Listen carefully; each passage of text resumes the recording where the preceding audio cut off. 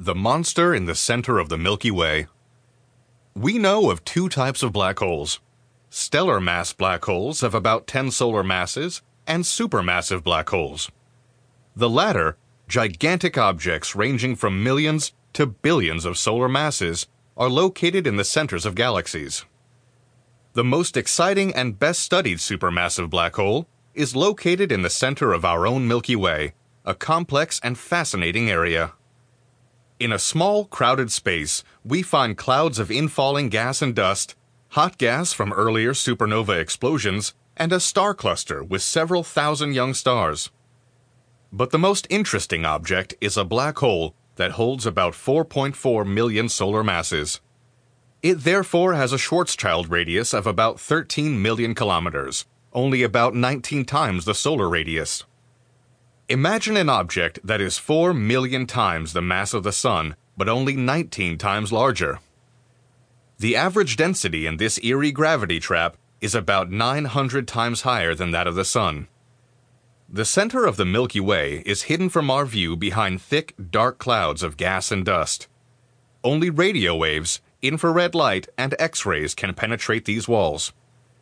In the mid-1970s, radio astronomers discovered the first indications of a bizarre object in the galactic center: a bright, compact radio source in the constellation Sagittarius, which they called Sagittarius A star, SGR A star. Back then, astronomers conjectured that it probably represented the exact center of our galaxy and was very likely a black hole. This radio source is embedded in a region with fascinating gas structures. A mini-spiral and sharp filamentary radio arcs suggest that gas masses plunge into the center at great speeds, where strong magnetic fields squeeze them together. Just like X-ray and radio emission, infrared radiation is able to penetrate dense gas and dust clouds. Large telescopes can therefore take exciting pictures of the center of the Milky Way in these spectral ranges. However, combating turbulence in the atmosphere presents a major challenge, which means that the images of the stars twinkling in the sky dance around on the telescope images and therefore appear blurred. Astronomers call stars flickering in the sky seeing. It can be compared to the summery shimmer over a hot asphalt road. Due to the rapid technological development in optical technologies, it has become possible to take sharper and sharper infrared images in the last 2 decades. First, with speckle methods that trick the air turbulence and correct it with high-speed recordings, and second, with adaptive optics that compensate for the scintillation of the atmosphere using a fast-moving rubber mirror and ultimately even an artificial laser-guided star. Ideally, the images are now only limited by the diffraction of the telescope aperture, enabling the large ground-based telescopes with 8 to 12-meter mirrors to achieve clearer images than the 2.2-meter Hubble Space Telescope.